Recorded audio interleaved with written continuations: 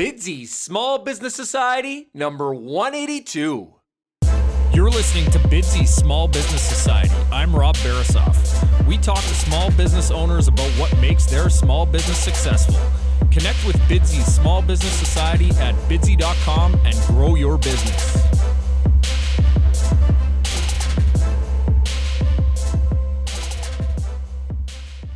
Hey guys, quick message to let you know I've teamed up with Audible, and I wanted to give you the opportunity to try their platform free for 30 days. And along with that 30-day free trial is a free audiobook download from a library of over 180,000 titles. I recently listened to Tim Ferriss's 4-Hour Workweek, and you'll find other audiobooks from great entrepreneurs like Gary Vee, Grant Cardone, Robert Kiyosaki, as well as tons of other nonfiction and fiction authors. Go to audibletrial.com/Bidsy, B-I-D-S-Y. Try it free for 30 days. There's no obligation. You've got nothing to lose and a free audiobook download to gain. That's at audibletrial.com/Bidsy. Bidsy.com is the website that connects customers and respected local businesses. Customers list goods or services they need, and businesses bid on them. Customers, if you're looking for a service provider or a local professional, go to bidsy.com and post your projects for free. Businesses, if you're looking for new customers or a way to expand your customer base, sign up for your 30-day free trial today at bidsy.com. Welcome to another episode of Bidsy Small Business Society. Today I am talking to Andy Perdue. Andy is an author, wine reviewer and judge, and publisher at Great Northwest Wine. He's worked for many newspapers and still contributes regularly to various publications as well as collaborating on several books. In 2015, Andy was named the Honorary Chair of the Auction of Washington Wines. I hope we can all learn about Andy's unique entrepreneurial journey today, and yes, a little about wine too. Welcome, Andy. Can you first tell us more about yourself, then about what projects you're working on today? Well, I grew up here in the Pacific Northwest, and I've lived here pretty much my whole life. Was born and raised just west of Seattle, out on the Olympic Peninsula, and I guess in a roundabout way became a journalist. My parents were journalists. My dad was a newspaperman for 40 years, and his dad was a newspaperman for 40 years, and my parents met in journalism class in college. Wow. Quite the pedigree there. Yeah, I ended up marrying a reporter. So it's, and my daughter's even getting into it now. She's only 12 and she's already been published in several newspapers. So yeah, it's been a fun journey the last 30 years of working in newspapers. Obviously, and wine is involved to some degree here, or to a large degree. So I want you to take us back, Andy. What happened or what was happening around you that you saw as an opportunity to first make a living by writing about wine, and second, to launch and monetize Great Northwest Wine? Well, if I can go back a little bit in time, when I got a job pretty much straight out of college at a newspaper in Eastern Washington called the Tri-City Herald. And little did I know when I took the job that it was right in the heart of Washington wine country. And after about a year or so, I became the food editor. So I was running the food section, and that meant that I was editing the wine columnist. And so I spent a fair bit of time chatting with him about, is this really how you spell Gewürztraminer, or questions about this or that he was writing about. And as a result, that kind of sparked my interest in wine. And then when my wife and I got married and her folks would come up and visit from Portland, we'd be looking for something to do. So we'd take them wine touring in the Yakima Valley or around town here. And that kind of spurred greater interest in wine just from that, those experiences. At the same time, a good friend of mine at the newspaper named Eric Degerman, who was a sports writer, he was kind of going down that same path. He got married, his folks would come to visit, he'd take them wine touring. And then the funny thing was we'd be sitting around after our shift waiting for the press to start, and we'd talk about wine. We'd talk about wines we'd tasted, or we'd talk about the latest issue of Wine Spectator or something like that. And one day Eric said, while we were having one of these chats waiting for the press to start, he said, someone just needs to start a wine magazine for this area. And it really resonated with me. I went home and I thought about it. And the next day I walked into the publisher's office. I said, I want to start a wine magazine. I want you to pay for it. And the publisher was like, hey, that sounds like a great idea. Let's do it. And so I became what's I guess now known as an entrepreneur, basically working as an entrepreneur within somebody else's company. And so we created a magazine called Wine Press Northwest, and I was the editor of that for 16 years. And then in 2012, Eric and I decided that there was another opportunity for us. And so we left the newspaper. I'd been there for 23 plus years, and Eric had been there for 25 years. And we created Great Northwest Wine, which is in essence a media company. And at the time, there really were no full-time wine writers in the Pacific Northwest. Eric and I were doing it as basically part of our job at the paper. But in addition to that, we were running the interactive media department and doing different things that were internet related as part of our job. So wine writing was not a full-time part of our job at that point. And it was kind of interesting. I was chatting with a friend of mine who's a wine writer in California and had been for many years. And I said, how many full-time wine writers are there in California? And he said, he thought about it. He said, well, it's probably 25. And you think about how large the California wine industry is. Yeah, it doesn't seem like a lot, right? It doesn't seem like a lot. And I thought, well, there's certainly room for at least a couple of guys to make a living doing wine writing in the Pacific Northwest. And I define the Pacific Northwest as Washington, Oregon, British Columbia, and Idaho. So kind of that Cascadia region, if you will. And that's how we define the Pacific Northwest. And we'll throw in western Montana as well. Basically anything west of the Continental Divide down to the Oregon border is kind of our definition of the Pacific Northwest. And so we spent basically 9 months defining what this business would be and what our revenue streams would be. And we started the business on January 1st, 2013, and have had great success ever since. We've been very pleased with what we've been able to achieve so far, and we're just in our fourth year as independent wine journalists. Yep. Awesome, Andy. You're over the hump, it sounds like. And you and Eric, you had a ton of experience, but it still sounds like it was maybe a bit of a risk, but it looks like it's paid off. So again, congrats on that. So you are enjoying some success, but it likely wasn't always that way. Tell us, what was your biggest challenge, Andy, in business or otherwise, but what really sticks out in your mind as your biggest challenge? And here we're looking for some of the actionable steps that you might have took to really embrace and overcome that challenge.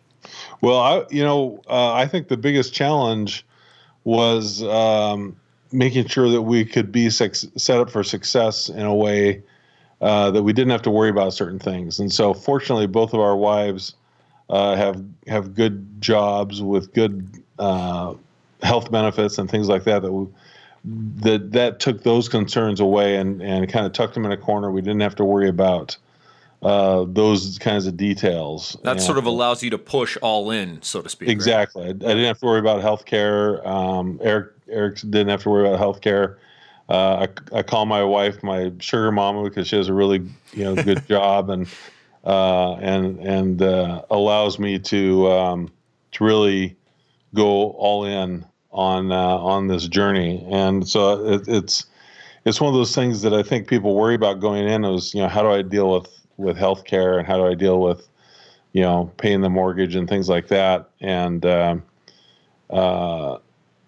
that just provided that comfort zone, if you will, to be able to focus on the job at hand. Sure, Andy, and you're talking about it a bit already, but what are your rewards? Why is it so great to be Andy Perdue? Well, as I like to tell people, my job is to drink and play on the internet. And if it's a really good day, I'm not wearing pants. So, it's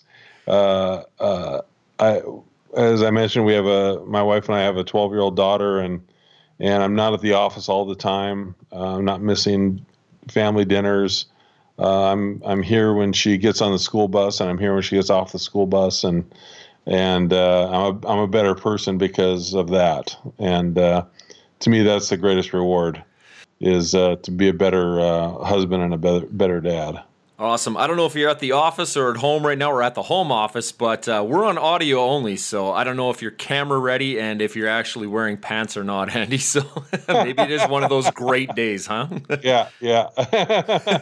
Now, obviously, you're engaging your audience through your writing, but what other methods are you using to really expand your reach? And here I want you to help the aspiring entrepreneur understand some things about gaining some traction in a crowded and cluttered marketing and social media landscape.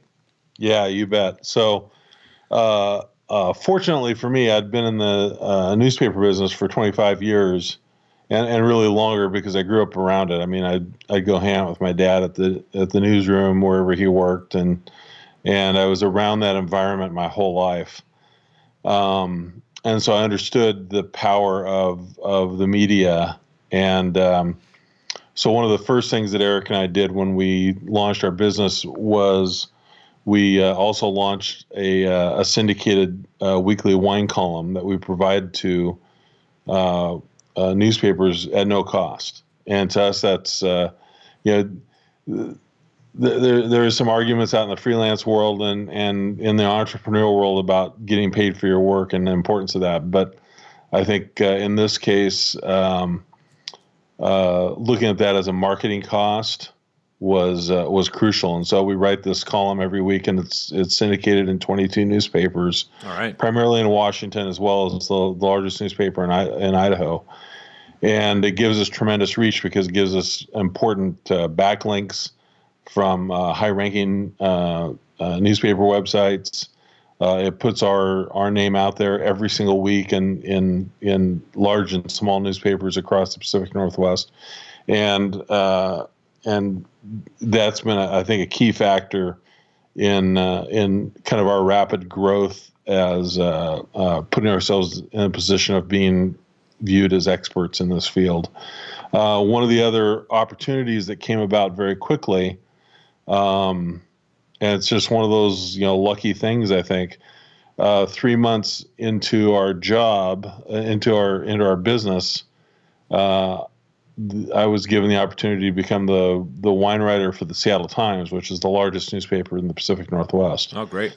And not only was that a freelance opportunity and additional revenue stream, but it brought instant credibility to what Eric and I were trying to do. And so the fact that I can say that I'm the wine writer for the Seattle Times brings a lot of cachet to what Eric and I are trying to accomplish. And we've seen the needle move quite rapidly as a result of that opportunity. And so, but I would not have been in the position to take advantage of that if I hadn't taken the leap of faith to actually leave the newspaper, the comfort of the newspaper, and the comfort of of that paycheck and the benefits that came with that, and started my own business. So if I hadn't been in a position to take advantage of that when the opportunity came up, I never would have gotten it.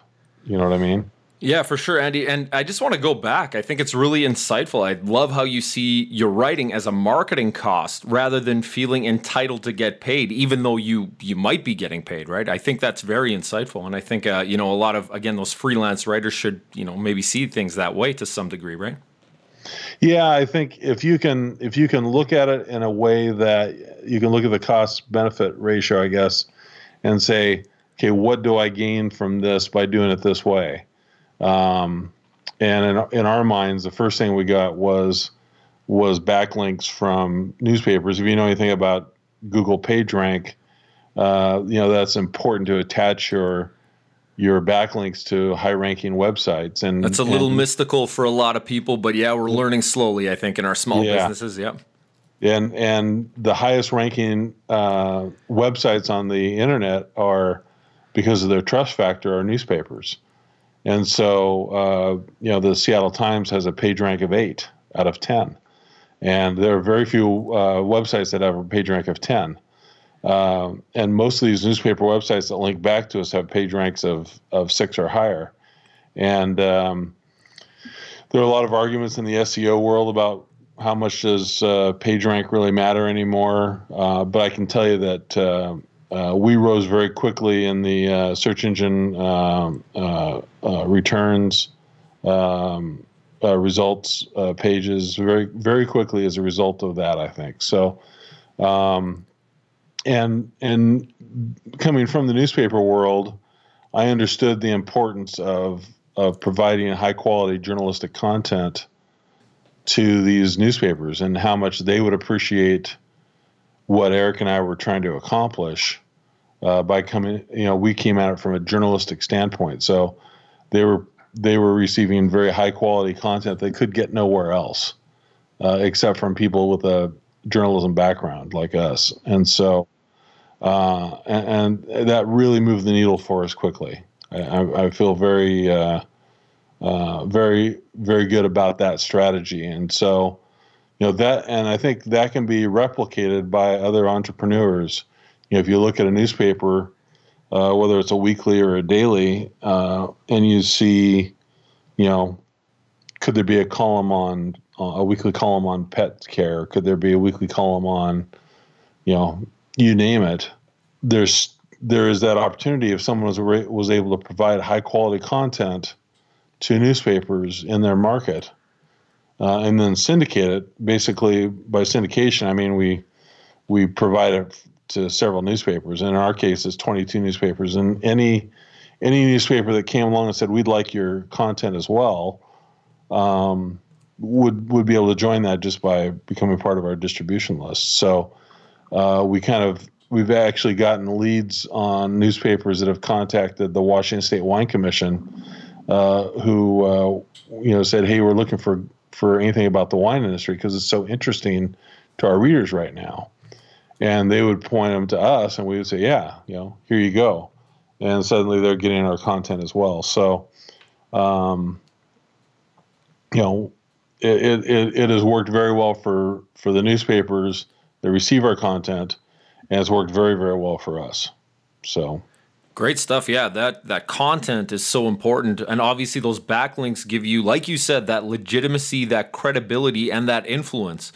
Now, I want to talk about your influencers, Andy. Do you have any particular influencers that you follow online or otherwise for your own motivation and inspiration?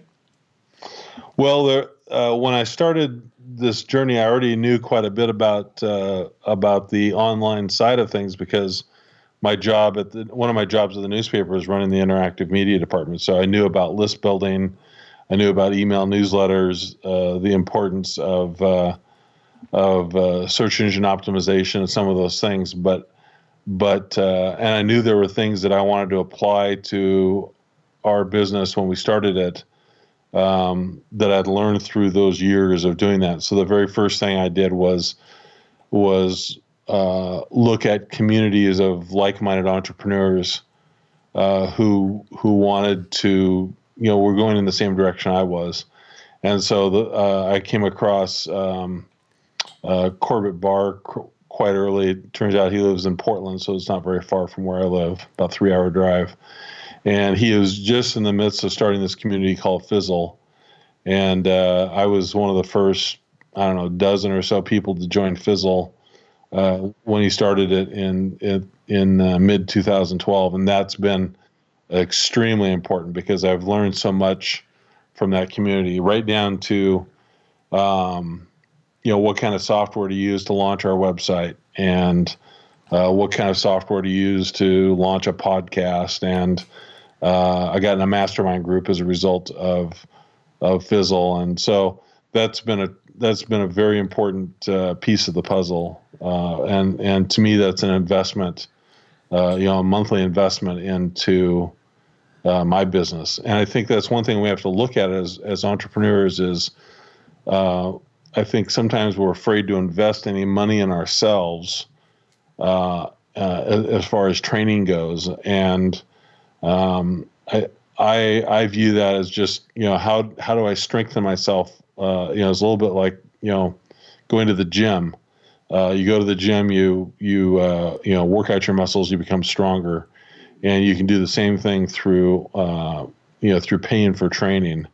And I think sometimes we're afraid to spend that $25, $50 that we need to get a certain kind of training. And I viewed it as an investment in my future when I can learn something from somebody else who's already gone down that path. So whether it's an investment in time or it's an investment in a little bit of money, it's almost always paid off. I've very rarely,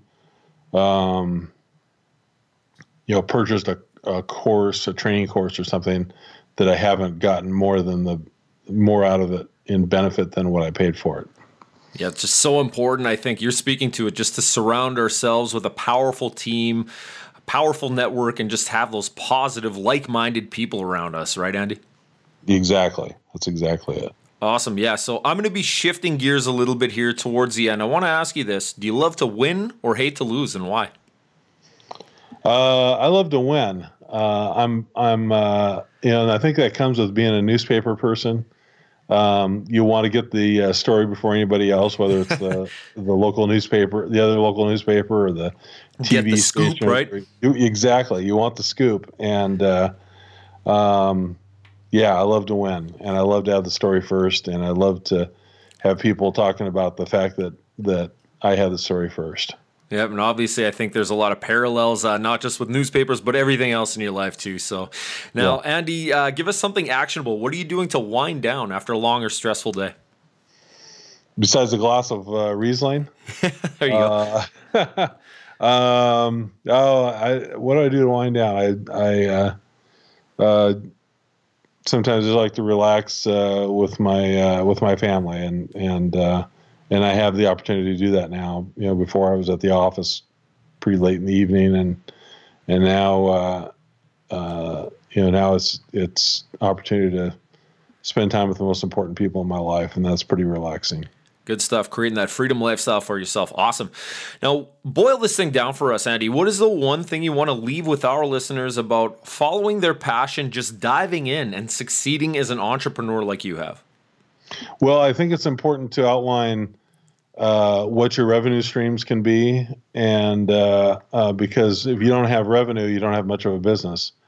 And Eric and I identified 5 different revenue streams that we could benefit from. And I think what's interesting was we came from a newspaper background, and if you think about what is a newspaper's revenue streams, there's 2 of them. There's circulation, people paying to have the newspaper delivered to their house, and the other is advertising. And we decided to think outside the box a little bit about how could we produce revenue streams, how could we find revenue streams that are outside of the typical media company. And so, we discovered, 3 or 4 different ways to do that, that still had integrity and still lived up to our values as journalists. And so sometimes it's a matter of thinking outside the box a little bit and thinking about those revenue streams in a little different way. And I think that's, probably a lesson for the newspaper industry as well, because anybody who's paid any attention to media the last few years knows that that's an industry that's been struggling the last few years. And I think it's struggled because of the inability to think that way and think in new directions and explore new opportunities. And I'll give you one example. I think the CPM, or cost per thousand, on podcasting advertising right now is about $70 or $80 per thousand impressions. Someone who has who can get a podcast following of 10,000 downloads a week, can make a decent little amount of money there. And so how do you find your niche in podcasting where you could actually find 10,000 people to download and listen to your podcast each week? There's an opportunity. In our case, we found an opportunity with wine competitions. And so we actually run several wine competitions each year, and some of them are large, and some of them are small, and some of them are kind of in between. And that's a pretty good revenue stream for us. And we are able to do something that not only produces revenue but actually produces content as well, because we get wine reviews out of these competitions that we run, and then we turn around and publish those in many different ways. And so we've been able to find a path that provides some revenue and some content, which I think is the best of all worlds. Yeah, it's so important, I think, to have a multi-pronged approach. Like you said, you have a diverse set of revenue streams rather than just being reliant on just the advertising like a newspaper would be, for instance. That advertising dries up. What are you going to do, right? Exactly. That's exactly it. In fact, one of our 5 original revenue streams was not advertising. We didn't have advertising in the mix, and we weren't going to do advertising until I think we were like 2 weeks into our business, and we had a resort hotel in Oregon approach us and say, we want to advertise. And we said, well, we don't have an advertising model. And the guy says, you don't understand. I'm going to pay you $300 a month to advertise on your website. You're going to figure out a way to take my money. And we said, okay, we're in the advertising business. And so we came up with a model, and anybody can advertise on our website.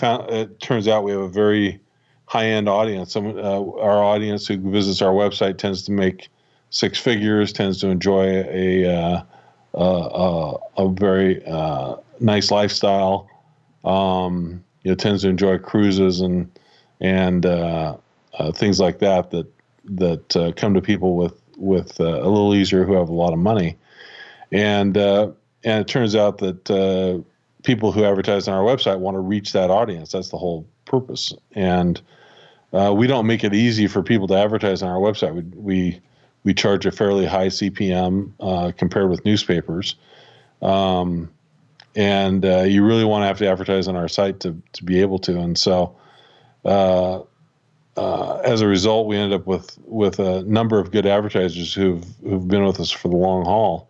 And we make a decent little amount of revenue off of the advertising on our site. So it's kind of funny how things come around to, if you build an audience, people who want to advertise that audience will follow.